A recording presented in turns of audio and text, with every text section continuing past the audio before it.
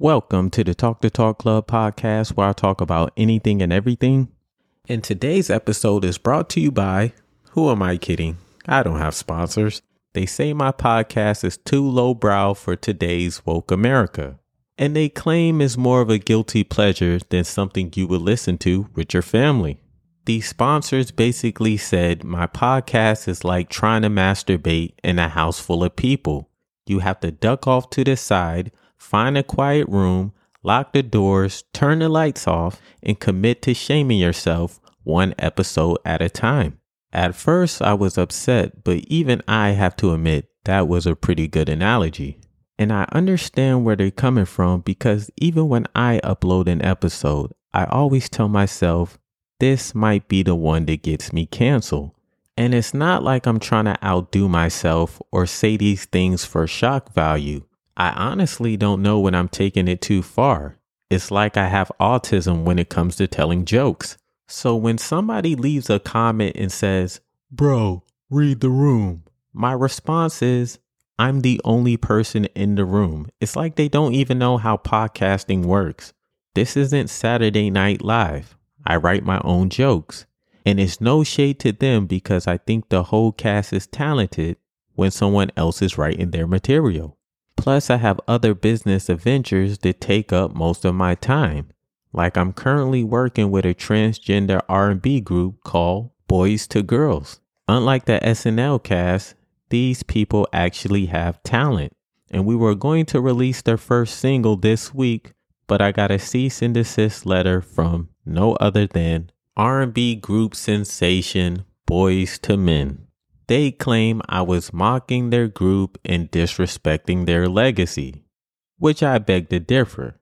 If anything, I was reviving their career because I knew once they saw those transgender women on stage doing backflips, cartwheels, and somersaults, not to mention pulling their ding-dongs out and using it as a microphone, the first thing people would ask them is, who inspired you?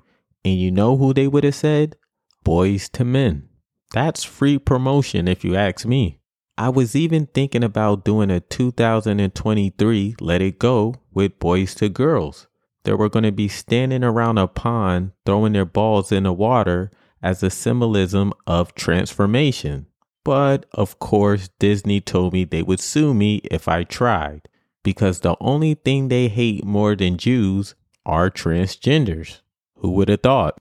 And if you haven't heard any of my previous episodes, I've been pitching ideas to Disney for a while. But the one thing I'm starting to know about them is they like to make movies representing other people's ethnicities and customs, but they refuse to take input from those people they pretend to represent.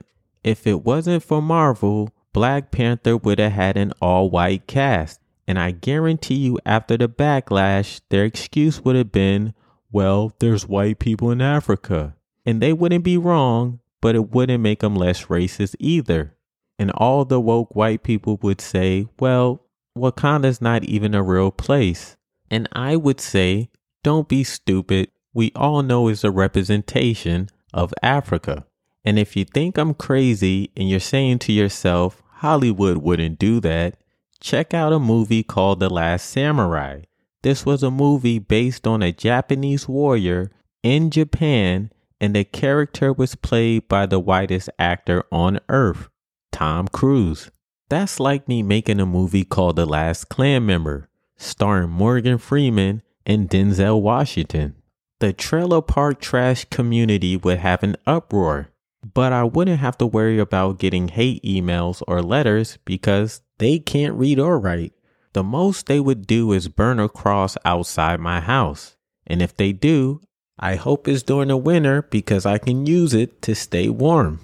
And maybe, just maybe, we can work out a deal where I say something offensive every December so they keep the burning crosses coming. Who needs a heater when you have the Klan? And that, ladies and gentlemen, is called a life hack. You're welcome. To sum it all up, I guess I'm trying to say I love making lowbrow entertainment.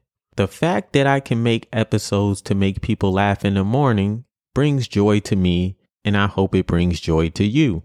And if you like what you heard today, Subscribe, like, comment. I appreciate it.